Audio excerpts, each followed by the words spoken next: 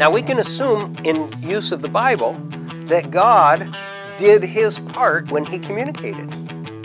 And what remains of that communication then lies with us. We can have the help of the Holy Spirit, so it's not entirely on us, right? We have a promise of the Holy Spirit, but even the use of the Holy Spirit lies with us. This is Nita Erlene, and you are listening to the TRC Ministries podcast.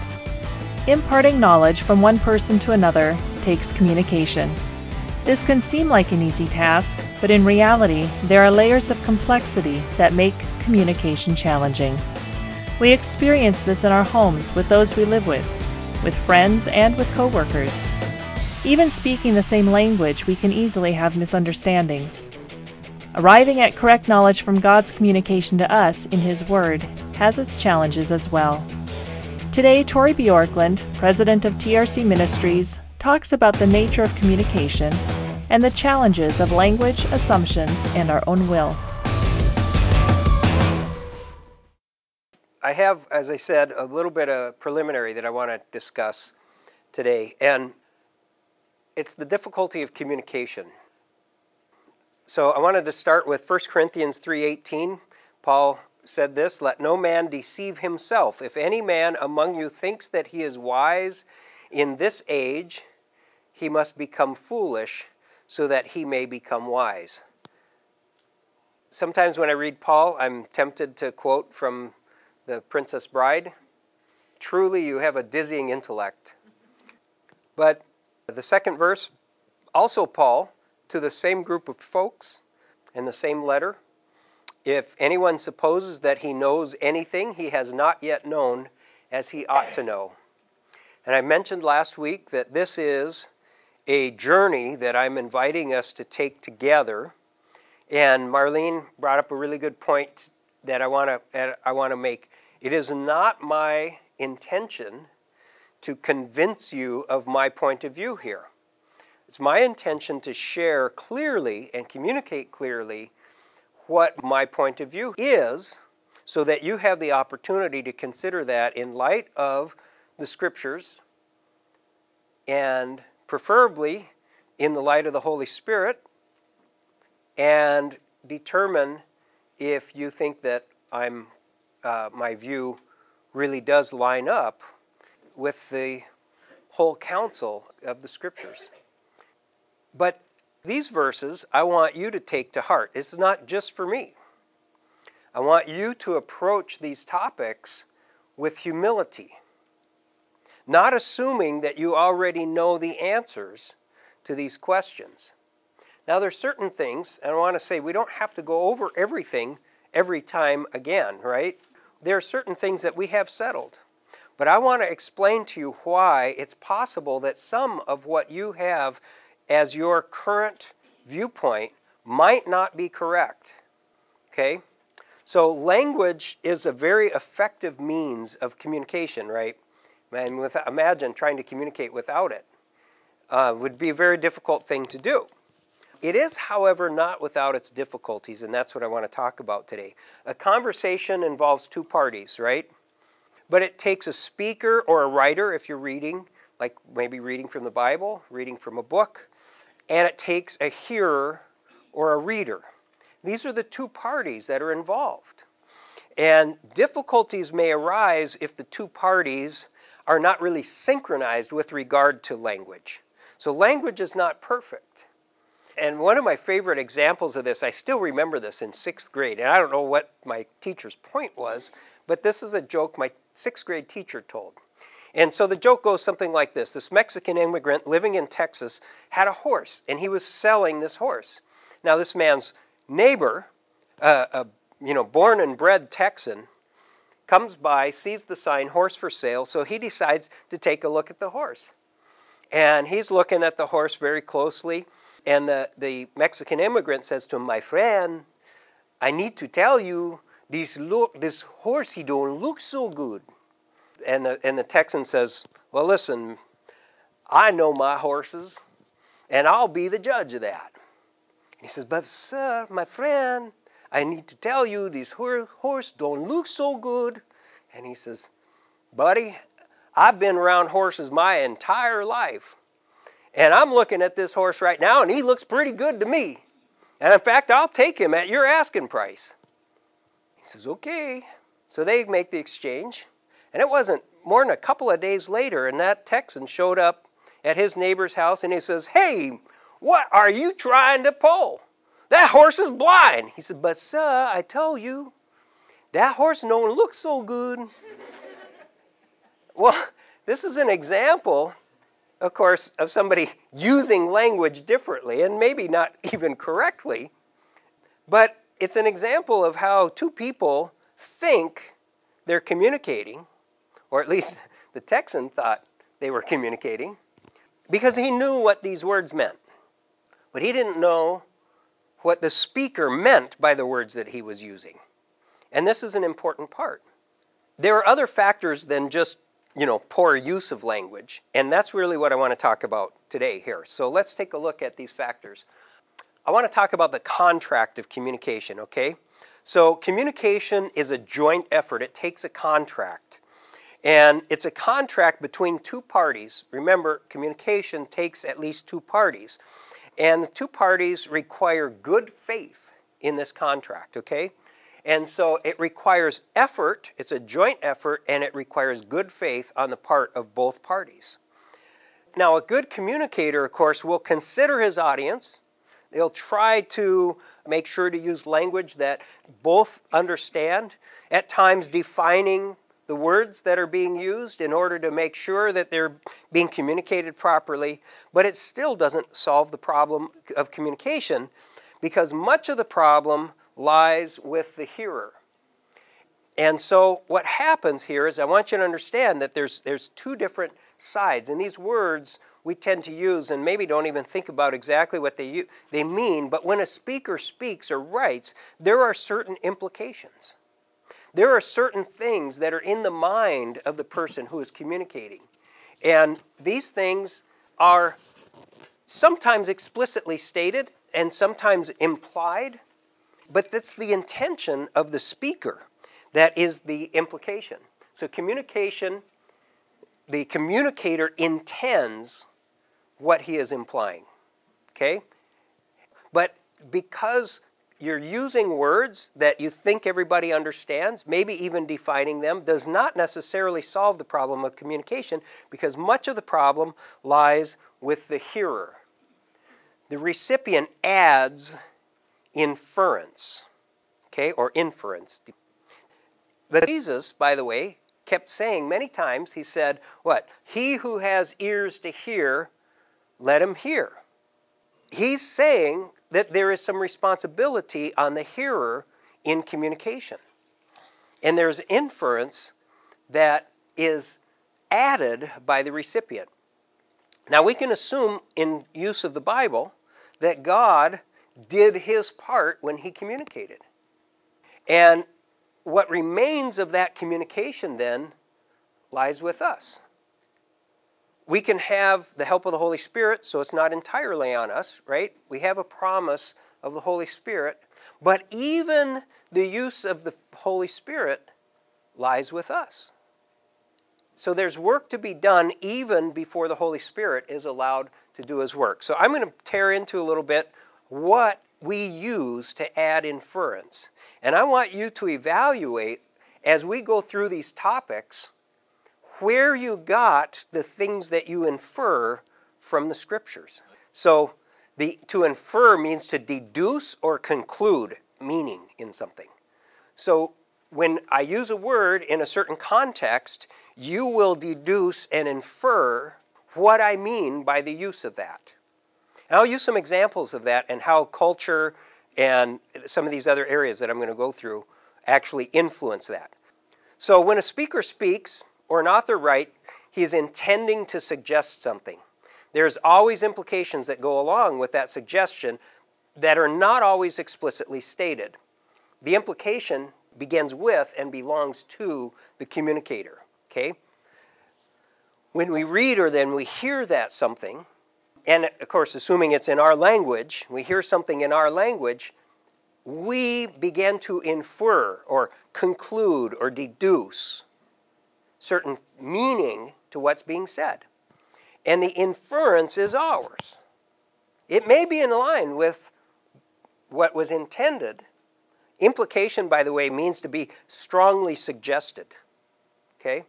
So the implication comes from the communicator. The inference comes from the receiver of that communication. All right? So what we infer may not be what was implied by the speaker. So let's look at where some inferences come from. So a significant factor in both implications and inferences is our culture. Now, what is our culture? We talked a little bit about that when we were talking about church, but the behaviors, beliefs, characteristics of a particular social, ethnic, or age group. You could say a particular group. You know, churches have culture as well. Church denominations have cultures. Church non-denominations that are denominations but don't call themselves denominations have cultures. And you can identify those cultures with certain things. I won't spend the time telling about my story when I was introduced to the culture of Plymouth Brethren. That was very funny. We were using words. There was a man, I better tell it now. Shortly after our marriage, we were in Wichita, and we went to church with Chris and Becky. And we went to this church, and afterwards, we were having potluck dinner, and a man sat down and was being friendly and asking questions. And he was asking questions that had certain implications that I was not understanding. And so he asked, "Where do you fellowship?" And I don't remember what my response was, and Alexandria, and he was using certain code words like assembly and things like that did not have the same meaning to me. I was trying to explain to him that we went to church in a house church, that we met in a home in Alexandria, but he was trying to find out, I didn't know this, he was trying to find out whether the group that I was part of was a sanctioned group of the Plymouth Brethren who cannot sanction groups because they don't believe in a denomination. So it's sort of an implied thought.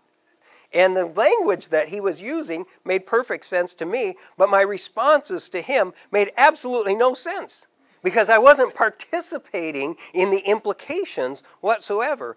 I was inferring what I understood him to be meaning. We talked like this. I mean, he finally gave up. Naomi knew what was going on. I had no idea. And she informed me later of just how frustrating it must have been for this poor man trying to ascertain whether or not I was part of a sanctioned group. But anyway, I'll give you an example of how we, in our culture, we infer something and we can miss what was intended within the culture that was being spoken. An example of that is Matthew chapter 11, verse 29 through 30. Matthew 11, 29 and 30. Take my yoke upon you and learn from me, for I am gentle and humble in heart, and you will find rest for your souls. For my yoke is easy, and my burden is light. Okay, so he used the word yoke twice, right? Now everybody knows what a yolk is? Does everybody know what a yolk is? The yellow part of an egg? Yeah, if you're Norwegian or Swedish, it's a funny story. It's quite a good yolk. So we know in our culture, although it's sort of distant in our memory, about these wooden beams that they put across animals, beasts of burden, things that pull carts and wagons and things like that.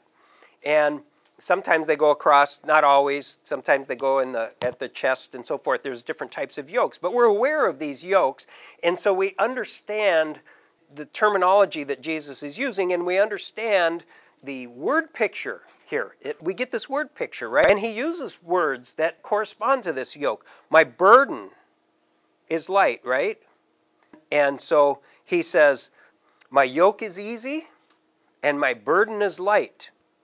Now, we get part of the word picture that he has here, but the part that we miss is what was obvious to his hearers. And that is, there was a use of the term yoke that was used back then that meant something specific. Does anybody else know how that term was used that we don't use it in that way today? Okay, the yoke was when a student would sit under a teacher. So we missed this half on the play on words that Jesus was using. He was using yoke, but then he was referring back to the original meaning of that with his other word picture, because he knew that everybody that was listening to him was tracking with the fact that he was saying, I am coming with a method of teaching, a method of thinking, a system in my teaching, that if you sit under my teaching, then your burden will be light, or my burden will be light. And he understood that the yoke that the people were sitting under with the scribes and Pharisees in his day, they knew exactly what it meant. They called it a yoke. They would say, what rabbi's yoke do you have, or do you take? They actually referred to it that way. And so Jesus was speaking directly in their culture in a way that we often miss. And so there was this implication that he had that we miss, and we don't infer it, even though it might have been intended. Now, an example of how people actually did not miss that, if you sat under a certain rabbi, you were said to take on his yoke. Here's what we find in, anybody remember what people said at the end of Matthew 7? Okay, this is the Sermon on the Mount. After the Sermon on the Mount, the people were dumbfounded. You remember what they said? Here's what it says. The crowds were amazed at his teaching, for he was teaching them as one having authority and not as their scribes. The point that we miss in that is that Jesus was saying, I say to you. That's not what the scribes and Pharisees said in their day. They said, it is written. They said, so-and-so said, I sit under so-and-so's yoke, and he tells us this. But nobody in that day was putting forward a different yoke. But Jesus, I'm putting forward a different yoke here. And if you are under my yoke, if you come under my yoke, you will find that my burden is light. You will find me to be gentle and humble of heart. This made perfect sense to them. And they had been accustomed to hearing people say, it is written, or somebody in the ancients said. They were not used to hearing somebody say, I tell you. In fact, Jesus, how many times did he say, it is written, but I say. It is written, but I tell you. It is written, but it is true. Truly I say to you. This is something that they picked up on it. They're like, man, this is something different. We miss it altogether because we weren't in that culture. Culture has a way of affecting our inference in what we're hearing. This is really important because many times as we start going through some of these different ideas and doctrines, we'll see our culture in them, and we'll find that it doesn't work in other cultures. It's so culturally specific that it won't even work worldwide. If we get stuck in our culture, something has to pull us out of our own rut because we're now the speaker. We're not the ones actually getting what the speaker is saying. We're reinterpreting it to be our own thing or the thing within our culture. And that is exactly what I feel completely not up to, but that I want to do. I feel like even in this little group right here, we have our own little culture. And I have felt the effect of that culture in a way that's in very good ways, and also some ways that I think need some correction. And so I want to attempt that if I can be so bold. Besides culture, we have inference from preconceived notions. All right, so make sure that we're communicating to people. Everybody know what a preconceived notion is? Okay, it's an assumption about something. And that assumption is formed prior to getting all the information. Okay? I do that a lot in my relationship with Naomi. My counselor calls it forecasting. I anticipate what's going to happen before it happens. And I come into a situation already mad because she's not going to be reasonable. And nothing's happened yet. Okay? As my preconceived notion in that situation.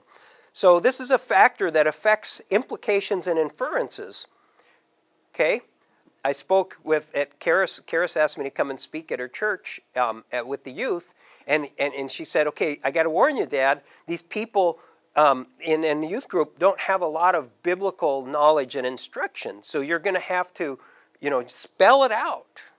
So I was prepared to do that. I had made copious notes on exactly how I wanted to do that. And in my spelling it out, I'd get this blank look, and I'd realize, oh, I had this preconceived notion about this that everybody knows that they didn't know, even that. And so I have to go back, 2 steps back from there just to be able to communicate. But it works on the other side as well. You think you're hearing what somebody is saying. And I've had this experience in business many, many times. Adele is working with me, and we're working on the implementation methodology. And I present it to consultants that have been doing consulting for a while. And I say, okay, our methodology is role-based and process-centric. And they go, yep, okay, I got it. Me too. I've been doing it that way for years. And then when we go on a project, it's obvious they had no idea what I was talking about. They heard the words, and I had a man that worked for me, a programmer, and I was trying to explain to him some design that he was going to work on. And he said, I hear the words, and I know the words you're using, but I have no idea what you're saying. He recognized that he had preconceived notions about what these words meant, but it was obvious to him that they didn't mean the same to him that they were meaning to me. An example of this can be found in Luke 24. So now this is where the account of the disciples after Jesus was raised from the dead, they were going to Emmaus. You remember that? There's these disciples that were headed to Emmaus. They encountered Jesus after he had risen, but they didn't recognize him. Okay, so you remember, that's setting up the story. He asked them what they were talking about, and they asked him, didn't you know what just happened? Are you the only person in Jerusalem that has no clue what just happened? He said, what things? You the only one who doesn't know about these things, is what they said. And he goes, what things? And they said, the things about Jesus the Nazarene, who was a prophet, mighty in deed and word in the sight of God and all the people. And how the chief priests and our rulers delivered him to the sentence of death and crucified him. And here's the point.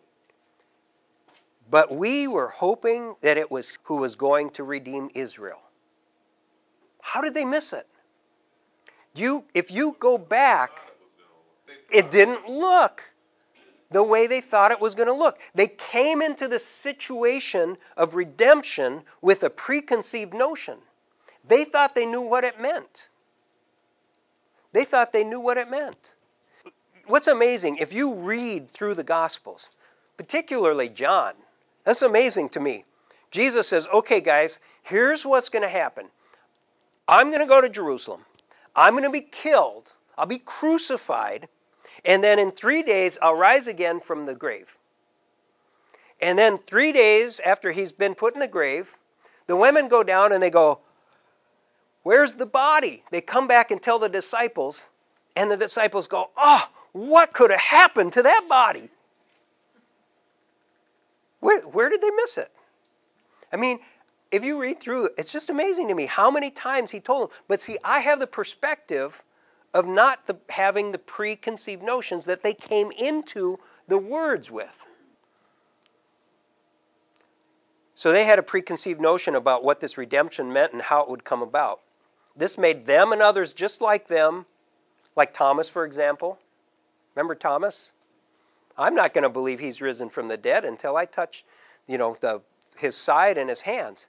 Thomas was there when Jesus said he was going to rise from the dead. How many times?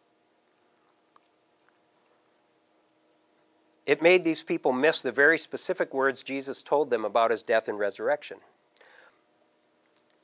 So we have inferences from misconceptions. What are misconceptions? Misconceptions are similar to preconceived notions, but these are insidious. They're sneaky. They hide. Okay? They're very, very difficult to avoid because neither party is aware of them. Okay? A misconception is a view or an opinion that is incorrect because it is based on faulty thinking. So it's reaching conclusions that don't go there logically, necessarily. It's faulty thinking. It's not a preconceived notion, necessarily.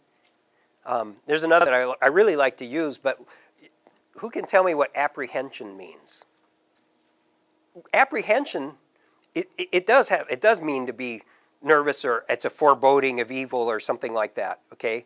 But it also means to lay hold of something, to apprehend something. So when you have done that, you could say, I have a great apprehension of this truth. Kind of confusing, isn't it? One of the great ones that I wish that I could use, but I can't because it'll steer people in the wrong way, and I'm trying to be a good communicator, is misapprehension. I love that word. If you look that up in the dictionary, it means exactly what I really meant to say here, but I had to use misconception. Misapprehension. It is to understand something incorrectly. Okay? And to understand something incorrectly, you say, oh, and you lay hold of it and you grab it and you run with that and you say, this is my understanding of it, but it's not correct. So this was the primary difficulty Jesus faced in his day, and I think still faces today. A great example can be found in his conversation with Nicodemus. You remember that one? Nicodemus came to him and he said, I know that you are from God. You remember that's the way Jesus started out. Nicodemus started out, I know you're from God. You must be from God. Right? Now, Jesus said something really strange to him. He didn't say, why, thank you, or so why don't you follow me?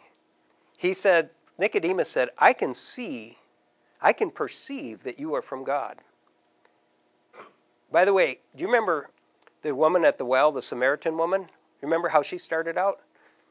I perceive that you're from God. Now, Jesus didn't chew her out, but he kind of reprimanded Nicodemus. Because what did he say? You don't see the kingdom of God. You say you see I'm from God, but you see nothing unless you are born again. That's what he said. Unless you are born again, you will not see the kingdom of God. You can't see the kingdom of God unless you're born again. Now, here's a misconception. Wait a minute. I can't crawl back in my mother's womb. So what is it that we're talking about? How can a man be born when he is old? He cannot enter a second time into his mother's womb and be born, can he? And it's clear here that Nicodemus had no idea what Jesus was talking about, and Jesus understood that very well. And this is why he said to him, are you the teacher of Israel? Do you not understand these things? The thing is, it wasn't preconceived notions that were in the way right now of Nicodemus. It was his inability to put two and two together. It wasn't just terminology here. It was his assumption that he had understood, that he knew what God expected of man, that he knew about what God was about. And Jesus basically pointed out to him that he really didn't know. He said, Nicodemus, your thinking is faulty, and it makes it very difficult for you to understand and believe spiritual concepts. He said, I told you earthly things, and you don't believe. How will you believe if I tell you heavenly things? You can't put these things together. And by the way, Nicodemus was a good man. Nicodemus was trying. He saw that Jesus was something special, and he was trying to figure it out. He went to bat for Jesus when the other Pharisees were trying to kill him. Oh, and by the way, what did they tell him? Go to the scriptures. You remember that? It was Nicodemus they said that to. And what did they say? you'll see there is no prophet that ever comes out of Galilee. They had a misconception and a preconceived notion in both places right there. All right. The last and most important one probably is the inference from our will. Culture, preconceived notions, misconceptions are the very reason why people can look at creation and conclude it happened by chance. But more importantly, and the largest factor, is our will. Kierkegaard once said, "There are two ways to be fooled. One is to believe what isn't true. The other is to refuse to believe what is true." I thought that was a profound statement. There are two ways to be fooled. One is to believe what isn't true. The other is to refuse to believe what is true. Now, more important than what Kierkegaard said, Jesus said, "If anyone is willing the Father's will, he will know of the teaching whether it is of God or whether I speak from myself." Another place, John 8, that was John 7:17, by the way, he said, "Why do you not understand what I'm saying?" He's speaking to the Jews. By the way, if you read chapter 8 closely, Jesus spoke to the Jews who had believed in him. Jesus was speaking to the Jews that had believed in him, and he said to them, "Why do you not understand what I am saying? It is because you cannot hear my word. You are of your father the devil, and you want to do the desires of your father." What was blocking their ability to hear his word? Their desires, the things they wanted to do. "If I speak the truth, why don't you believe me? He who is of God hears the words of God. For this reason, you don't hear them because you're not of God." And my point here is that we have culture, we have preconceived notions, we have misconceptions, numerous misconceptions flying around, all around in our culture that are standing in the way of our understanding. But we also have a desire to fulfill our own will. We'll argue our point, sometimes even after we realize we're wrong. Have you ever done that? So sometimes our motivation is just to justify our own desires. Sometimes it's simply to support our preconceived notions. We have this preconceived notion. Sometimes it's just to prove our point. And so we get into these arguments, and somebody says, I'll give you an example. When we first started going through the book Renovation of the Heart by Dallas Willard, he said, okay, here's the way man is made up, and he has his little diagram. And I'm like, that don't square with what I think. I think this guy's wrong. I didn't listen to him because I had this preconceived notion, something that I had learned, something that I had adopted as my view, but at that point, my will was to prove that he was wrong. That was my intention, not to understand what he was saying or where he came up with that idea. And fortunately, as I went through scriptures like I tend to do when I'm trying to prove my point, I get all this stuff and I'm putting it all together, and I realize that, you know what? My point doesn't stand very well. I'm not sure I'm seeing his point because I really wasn't listening to him, but I'm certainly seeing that my point doesn't have as much credibility as I thought it did. Fortunately, nobody was there with me when I was coming to that conclusion because I'd have fought him on it. Our will gets in the way. Dave has pointed out at times that the Humanist Manifesto is basically an admission. These people do not want there to be a God. They want to be free to do what they want to do.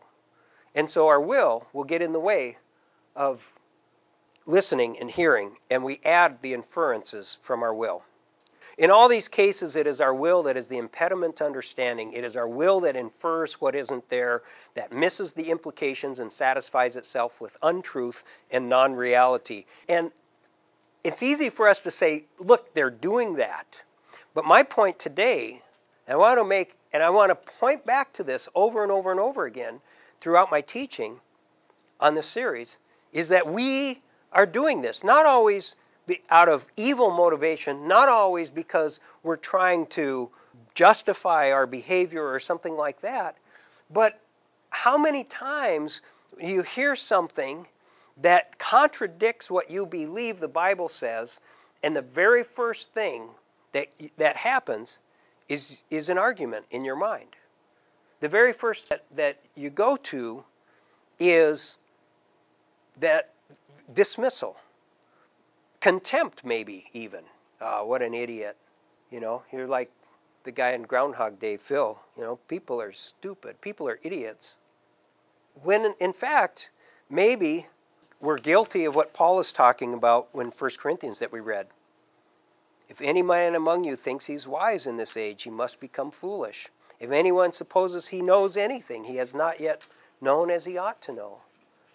So to come to knowledge, we have to interpret our observations and experiences with proper understanding. And in order to do that, we must approach our experiences and our studies without preconceived notions, without faulty thinking, and without a personal agenda. It's very hard to do.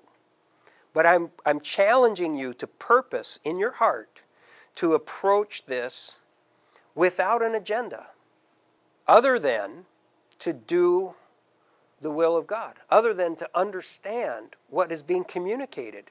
So we're going to start with some assumptions. We're going to start with the assumption that the Word of God in the Bible is reliable, is trustworthy, is something that we can go by.